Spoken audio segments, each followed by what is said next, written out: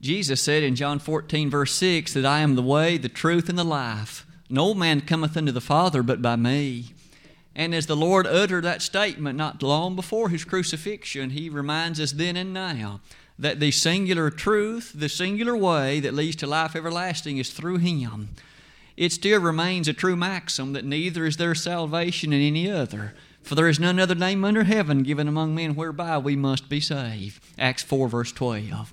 And tonight, how joyous is our heart that we have the ability to magnify and praise the Son of God, and to do so in song as we have done, singing about the Paradise Valley, singing about the other matters in these songs as we have uttered these words.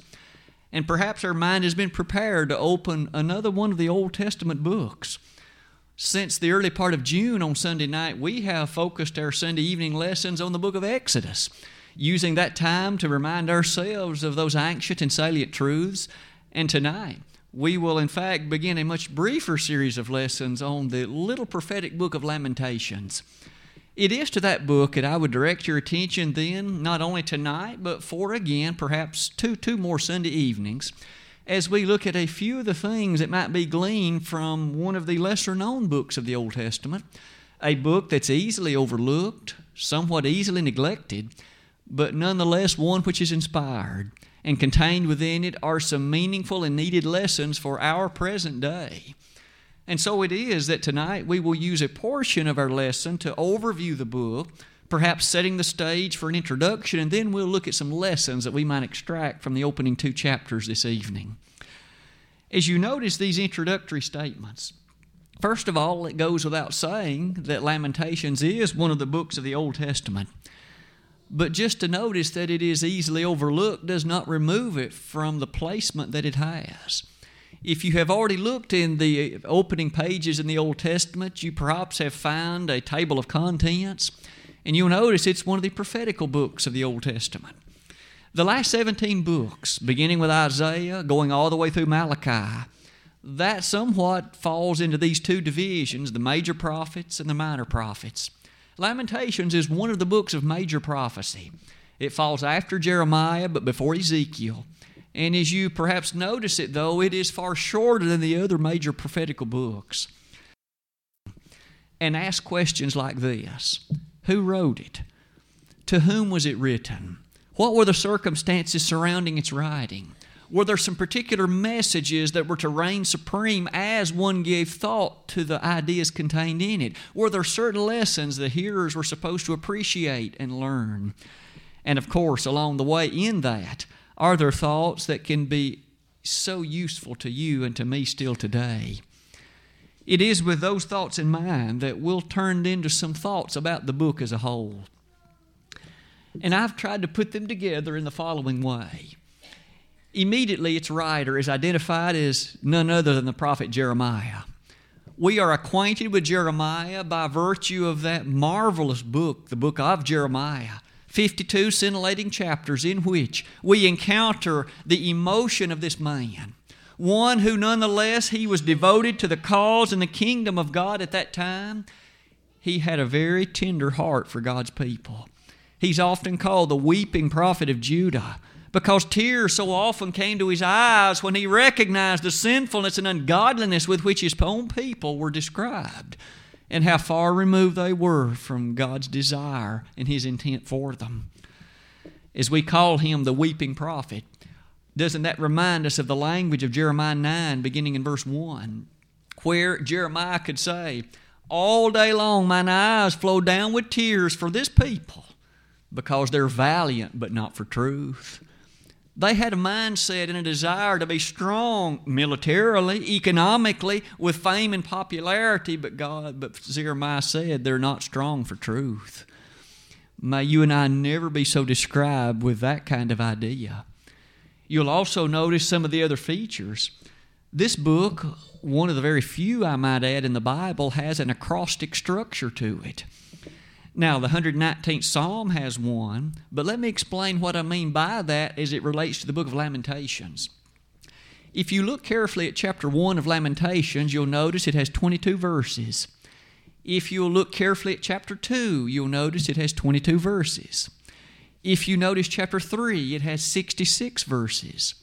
Chapter 4 has 22 verses. Chapter 5 also has 22 verses.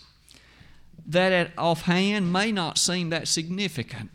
However, there are two thoughts, two remarks worthy of being made. First of all, the Hebrew alphabet had 22 letters in it. And if one is able to read Hebrew, you will learn the following idea. Each one of the verses in chapter 1 has the following characteristic. The opening word begins with the successive letters of the Hebrew alphabet. Thus, the first verse of chapter 1 has as its first letter and its first word the first letter of the Hebrew alphabet. The second verse has as its opening letter the second letter of the Hebrew alphabet. The third verse has the third letter as its opening letter. And you get the idea with me. This, in many ways, was a poem. And as Jeremiah penned it, he used the character of the Hebrew alphabet to begin each successive phrase in it with the next letter. That same pattern holds true in chapter 2. The first verse of chapter 2 begins with the first letter of the Hebrew alphabet, the second letter with the second verse with the second letter. Chapter 4 is exactly the same way. Thus, chapters 1, 2, and 4 are directly acrostic as they relate to the Hebrew alphabet. You might ask about chapter 3. It has 66 verses. It doesn't seem to match. However, there is still an acrostic structure even to it. Verses 1, 2, and 3 in that chapter all begin with the first letter of the Hebrew alphabet. Verses 4, 5, and 6 begin with the second letter. Verses 7, 8, and 9 with the third letter. It's just that now the verses come in sequences of 3 that again begin with the very next letter in the Hebrew alphabet. The only rule, of course, that's broken in all of this is chapter 5. Chapter 5 is not acrostic. Despite the fact that it has 22 verses, the verses do not begin with successive letters of the Hebrew alphabet. But might you and I notice that as Jeremiah penned this, it is the case that as you read the book, he has not strained at all to tie it to the acrostic nature of the Hebrew alphabet. The verses flow smoothly. They flow so openly and well. It is with that thought in mind, I might ask you to notice the next comment. The background of this book is not the happiest in Israelite history. In fact, it could arguably be affirmed to be one of the unhappiest in all of Hebrew history. What were Jeremiah's circumstances as he wrote this book? You and I are about to notice very clearly that they were somber, sad, and destructive. Here's what had happened. Beginning with many of the prophets well known to you and me, like Isaiah, and like Micah, and like many of the others, God had forewarned His people with such power that if you don't repent, turn your life to me and follow me with wholeness and goodness, give me not only service every now and then, but wholehearted service all the time. He said, if that doesn't happen, you will be going into captivity. And in fact, you will see this city that you have so often highly respected, this place known as Jerusalem, where the temple is, you will live to see it destroyed. And through His prophets, God predicted that this was going to happen if they did not proceed to follow Him correctly and appropriately and obediently. As the years passed by, the people did not heed God's warnings. The prophets came and they went. They lived and they died. And one by one, the people continued to follow idolatry and proceeded to follow other attention-getters besides the God of heaven. And so it was in 605 BC that Nebuchadnezzar came with a Babylonian regime and began, in fact, to overrun Jerusalem. He did not destroy the city on that occasion. However, 8 years later, he came back. You see, the people of God on that occasion upset Nebuchadnezzar again. He had left them for 8 years, but he came back after they upset him. When he came back this time, he ransacked the city by and large, leaving very few behind because he took off many of the noblest, the most able workers, and those who had, of course, the capability of riches. He still wasn't finished. After this episode in 597 BC, it was some 13 years later he came back again. As he did so this time, he destroyed the city completely. Might you and I pause to notice some of the things he did? I take these thoughts from Jeremiah chapter 52 as well as 2 Kings chapter 25. In both those chapters, we have the chronicle of some of the things that Nebuchadnezzar did.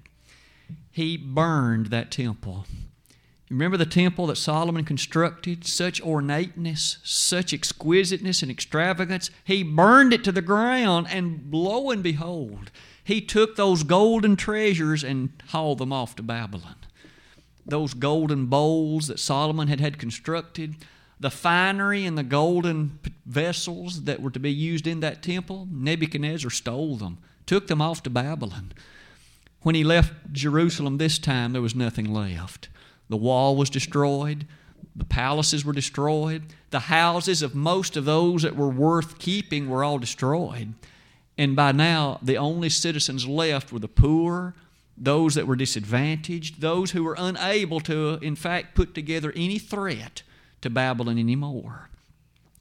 Precious Jerusalem had been destroyed. Might we ask, where was Jeremiah in all of this? Jeremiah began his prophetic labors in 626 B.C. It was on that occasion that God called him and commissioned him with some words to go and speak to Judah. And in Jeremiah 1, verse 9 and verse 10, this is what he said, "Go and speak with my words unto them." God would give him the words to say. And as Jeremiah proclaimed them with power and beauty, isn't it so sad the people had no interest in obeying what he said? Jeremiah was alive, you see, when Nebuchadnezzar came calling. And when he came, Jeremiah watched what happened to Jerusalem.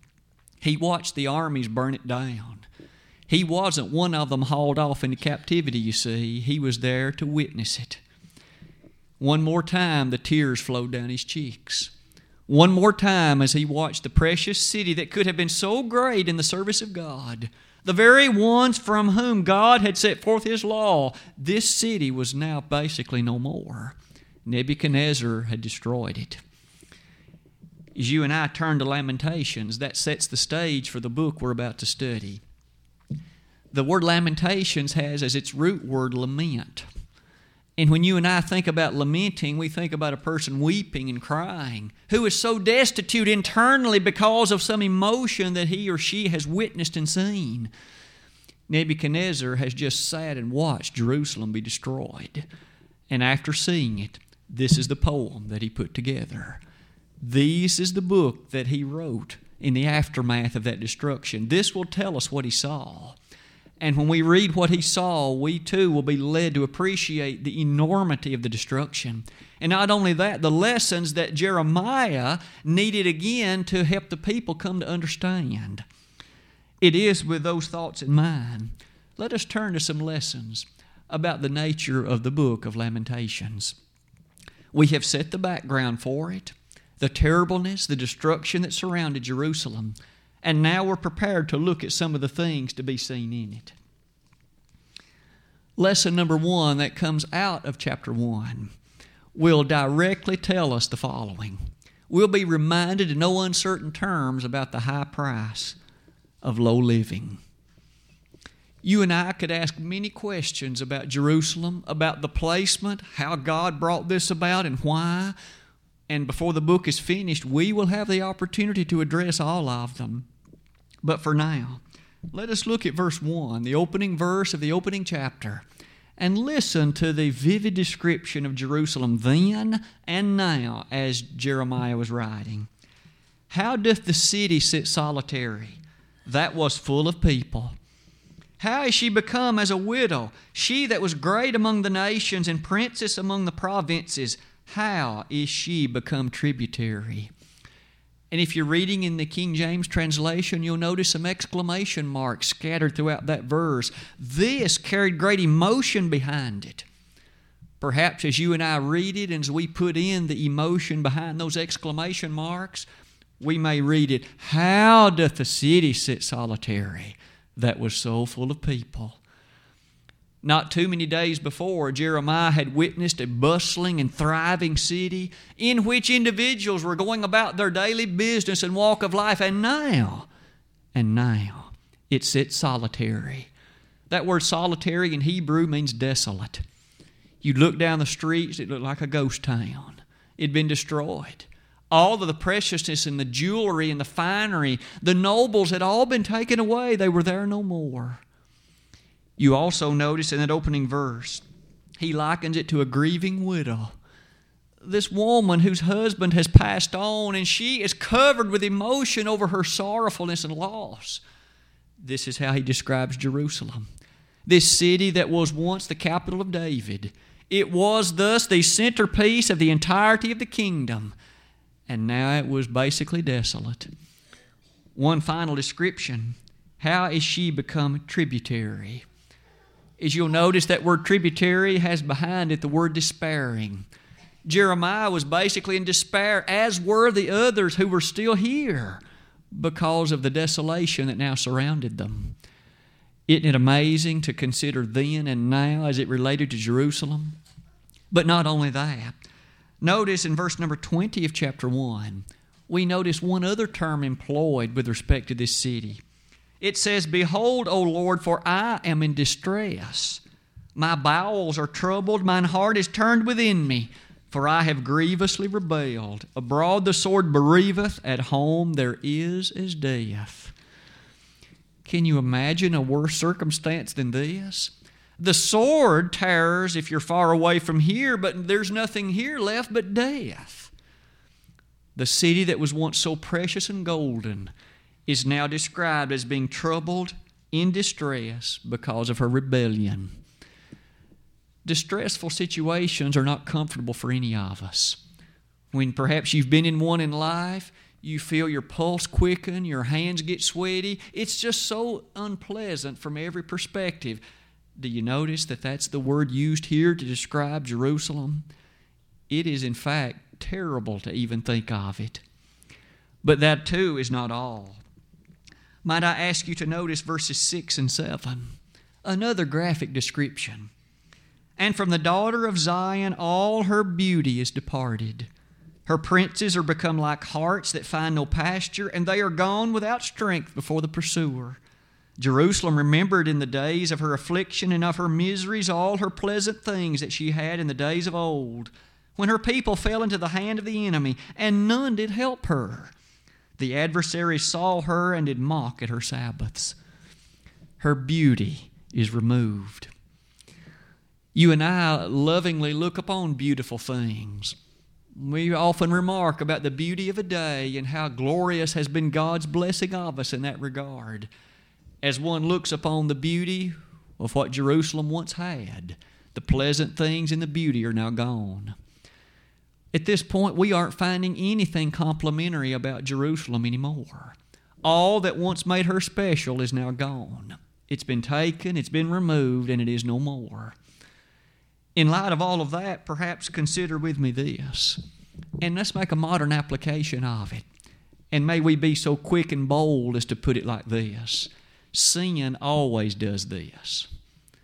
This isn't unique to Jerusalem. Sin always does this.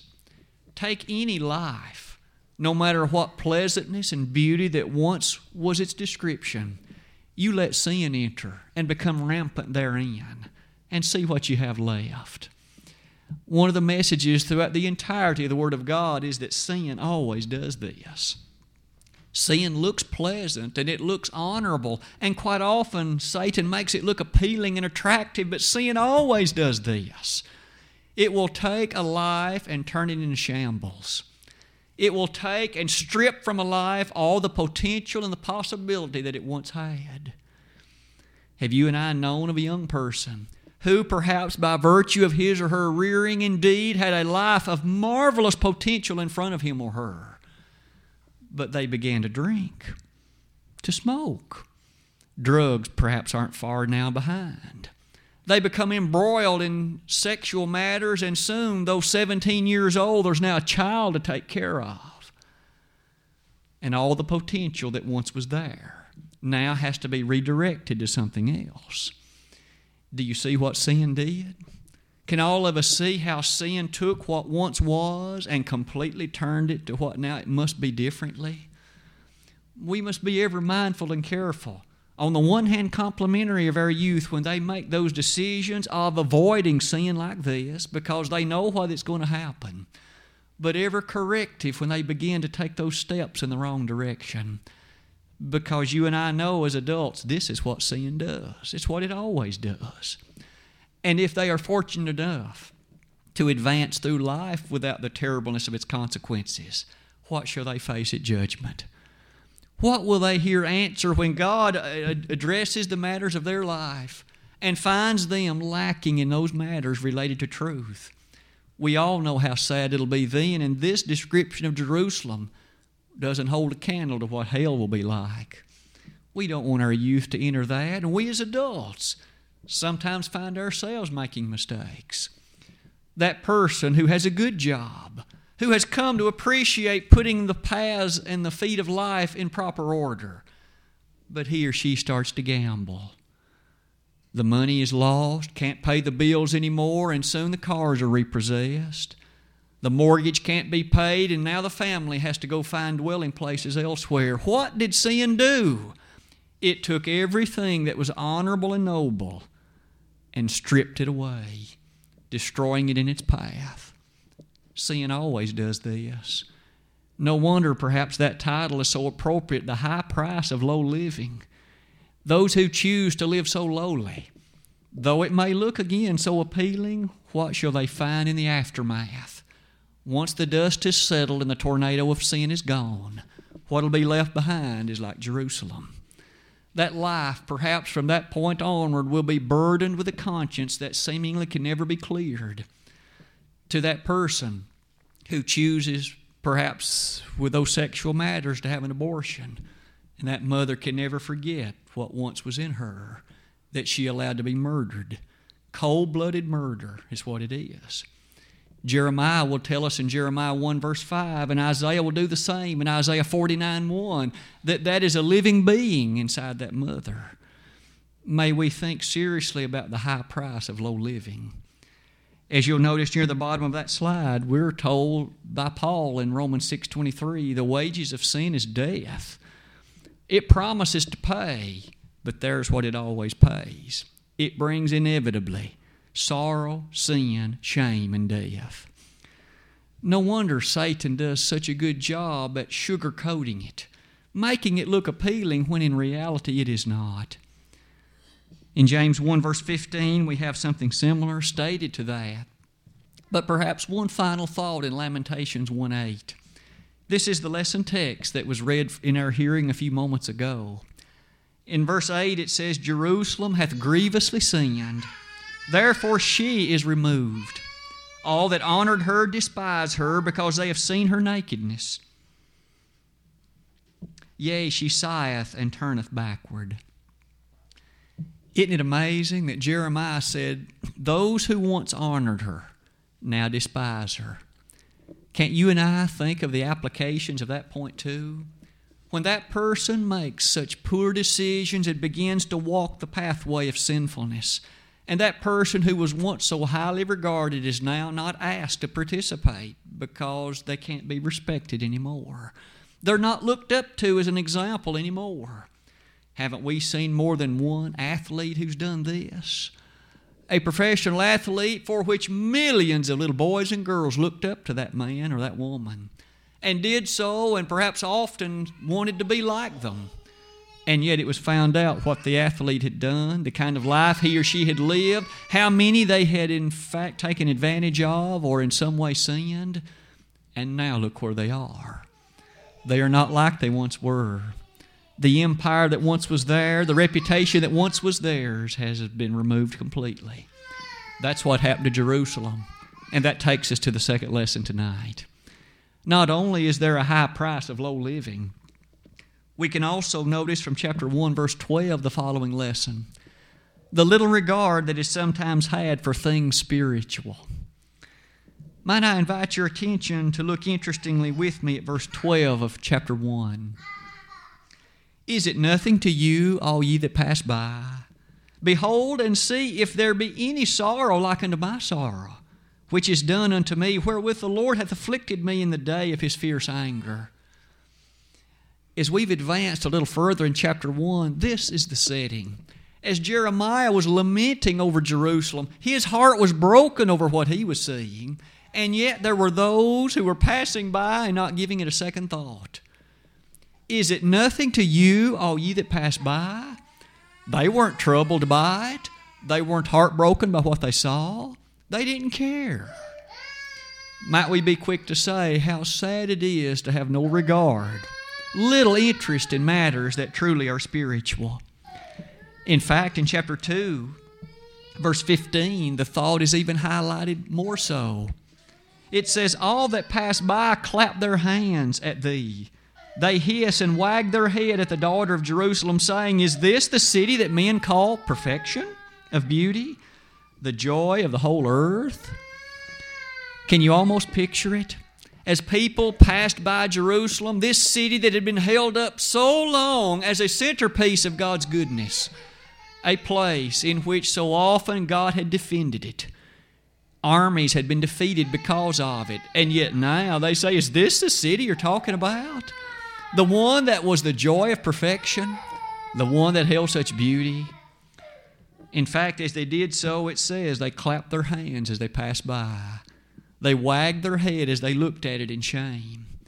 There were people who just didn't care. Might we give some thought to a parallel situation that exists today for us? When it comes to spiritual matters, are there still those who do not care? Those who have little, if any, interest in matters spiritual? If so, we might ask what will be their end and what will happen in regard to their final disposition. On that slide, there's some thoughts like this. You and I know that God's citadel on earth today is not the city of Jerusalem. It's not New York City. It's not Washington, D.C. It is no physical place like that. His kingdom is, of course, the church. And those who look with disinterest upon it will find themselves in a similar circumstance to what we find in the book of Lamentations. They too will find themselves in a sorrowful circumstance indeed, because by far the greatest institution on earth is the church of our Lord. One can't get to heaven without it. In Acts 2:47, we learn that the Lord added to the church daily such as should be saved. The American Standard reading it, those that were being saved. One is saved, he or she's in the church. As you give meaning and thought to that with me, we can't then look upon the church with disinterest or with disrespect. She is a bright and shining, the bright and shining beacon. Is it not said in 1 Timothy 3:15, the pillar and ground of the truth is the church of the living God? That pillar should be something of strength and fortitude, something that has the character of the understanding of what its foundation is. Aren't we told the chief cornerstone is Jesus himself in 1 Peter 2, verses 5 through 8? Aren't we reminded that he is the head of the body in Colossians 1:18? Aren't we told that he is the foundation for all in 1 Corinthians 3:11? Aren't we reminded that it was that very church for which he died and shed his blood? Acts 20:28. It is still a marvelous enterprise to consider what Paul stated to those Ephesian elders. Take heed to yourselves and to the church over which he hath made you overseers, to feed the church of God which he hath purchased with his own blood. That thought alone tells us how significant the church is. If it took the blood of our Lord to purchase it, and he died at Calvary, doesn't that lift the church to the echelon of its highest existence? Thus, may we never look upon it with disrespect like they did Jerusalem back then, forgetting what its basic meaning was. We do not come on Sunday mornings and Sunday nights and Wednesday just to say we went. We don't gather here just to consume those 4 hours a week. We gather here for the penultimate activity of praising the God of heaven, worshiping his name, drawing attention to him, and hopefully directing ourselves to better lives using his word as our guide. As we do that, we will be bettered as our individuals, and we will lift high the thrust and meaning of the church, which is so eloquently presented in Ephesians 3:21.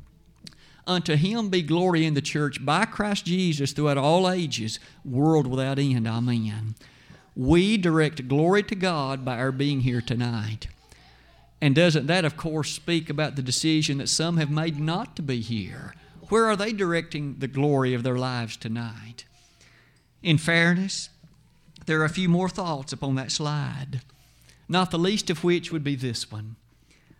As we give thought to these who had such disrespect for Jerusalem and for what she stood for, might we also look at it from this approach? It may be that you and I have known individuals who actually find pleasure when church members struggle. There are those who have such disinterest that they even take it one step further. They're happy when they see the church in trouble.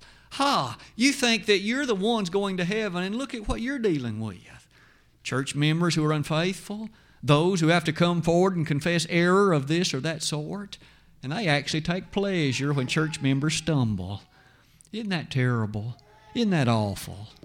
And yet there are some who have so little consideration for the church that that's the way they feel. A verse that points us in that direction is to look particularly at Ephesians 1, verses 22 and 23, as well as Ephesians 3, verses 10 and 11.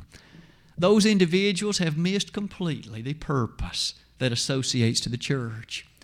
That church's purpose is, in fact, the matter in which salvation is to be found. And those who would have the nerve to ridicule and make fun of church members when they stumble, as if they are doing something so light and trivial, they have missed entirely the fact that Jesus is the Savior of the body.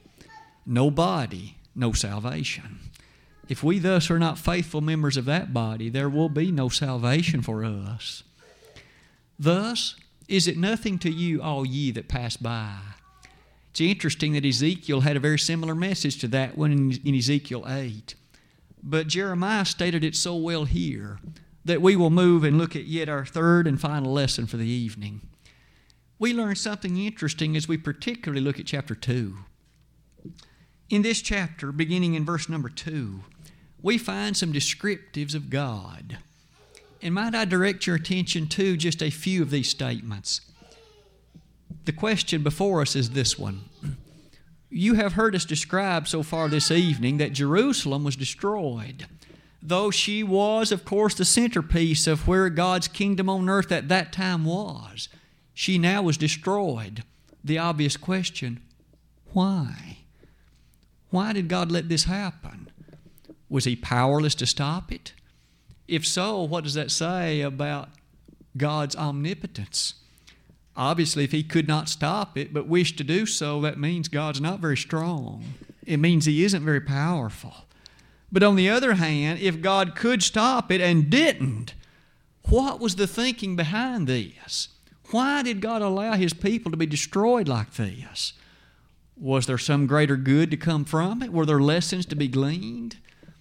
Let us look at 4 verses in chapter 2 and learn a lesson up front. Verse number 2. The Lord hath swallowed up all the habitations of Jacob, and hath not pitied. He hath thrown down in His wrath the strongholds of the daughter of Judah. He hath brought them down to the ground. He hath polluted the kingdom and the princes thereof. Who was responsible for this destruction? You couldn't just blame it on Nebuchadnezzar. God did it. Verse 4, He hath bent His bow like an enemy. He stood with His right hand as an adversary and slew all that were pleasant to the eye in the tabernacle of the daughter of Zion. He poured out His fury like fire. Who was it that was really behind the burning of that temple? The complete removal of it as a centerpiece of worship? You couldn't just blame it on the army of Babylon. God did it. Verse 6, And He hath violently taken away the tabernacle as if it were a garden.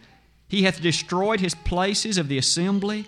The Lord hath caused the solemn feasts and Sabbaths to be forgotten in Zion, and hath despised in the indignation of His anger the king and the priest.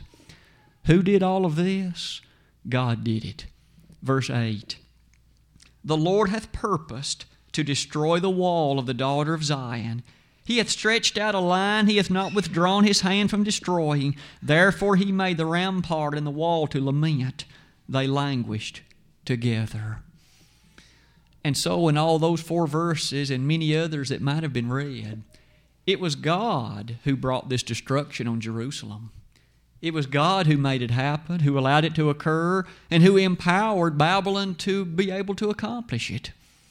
And so again, we ask, why? Could it be that God is a God of destruction? As often as we hear the refrain that God is a God of mercy and grace and kindness and love, that He is a God who wishes well, could it also be that God is a God of destruction? Let us look at a few more of the more interesting verses found also in chapters 1 and 2 that help us appreciate not only here but elsewhere the fact of what it means to describe God as a God of destruction. In fact, one verse that points us perhaps through all of what will be remaining in the lesson will be verse 17 of chapter 2. And in that singular passage, this is what we read. The Lord hath done that which He had devised. He hath fulfilled His word that He had commanded in the days of old. He hath thrown down and hath not pitied. And He hath caused thine enemy to rejoice over thee. He hath set up the horn of thine adversaries. To listen to Jeremiah, it is as if he says, there were prophecies of this happening ages in the past.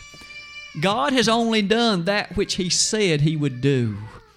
If that's the case, then you and I can't blame God for all of that which has taken place, for He was only doing that which He said He would do. God wasn't being capricious. He wasn't being off the cuff. If we revisit Deuteronomy, we will learn something amazing in chapter 28 of that chapter.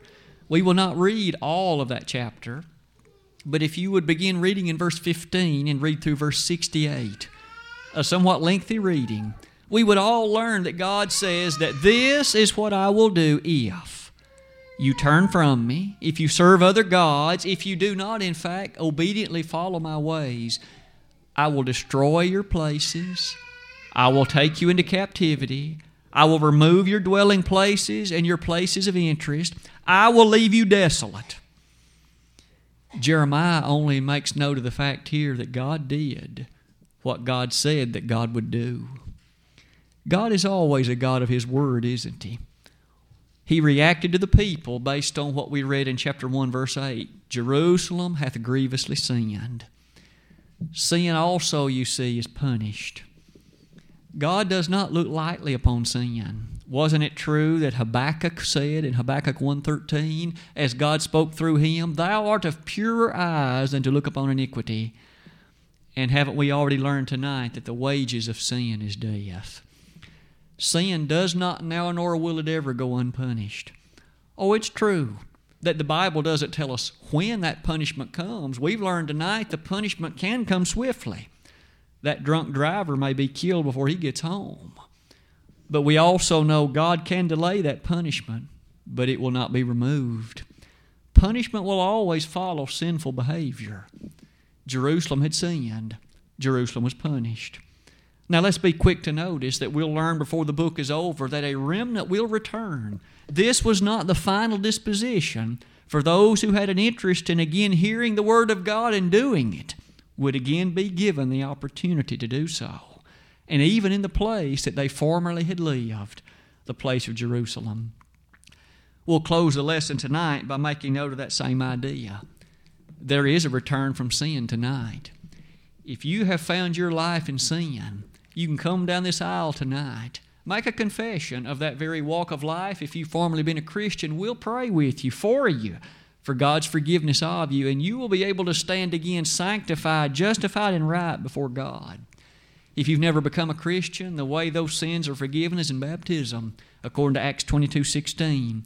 The blood of Christ will wash them away at that point. We could assist you tonight. Upon your hearing, your belief, your repentance and confession, we could then baptize you in the name of the Father and of the Son and of the Holy Ghost. In summary this evening, these are the lessons that we have seen. And in them, we may summarize them like this. After noting the history of the book, we learn first of all tonight about the high price of low living, about how much can be lost as one proceeds down the pathway of sinfulness. Secondly, We turned our attention to disinterest in spiritual things and learned how sorely regretful one will be in that state. And then finally, God indeed is a God of destruction upon those who will not do His will. Will you not do His will tonight? May we not all desire to do that ever more boldly and courageously with each passing day. And tonight, if you need to respond publicly to the gospel call of invitation, as uttered for us in 2 Thessalonians 2:14, will you not do that while together we stand and while we sing?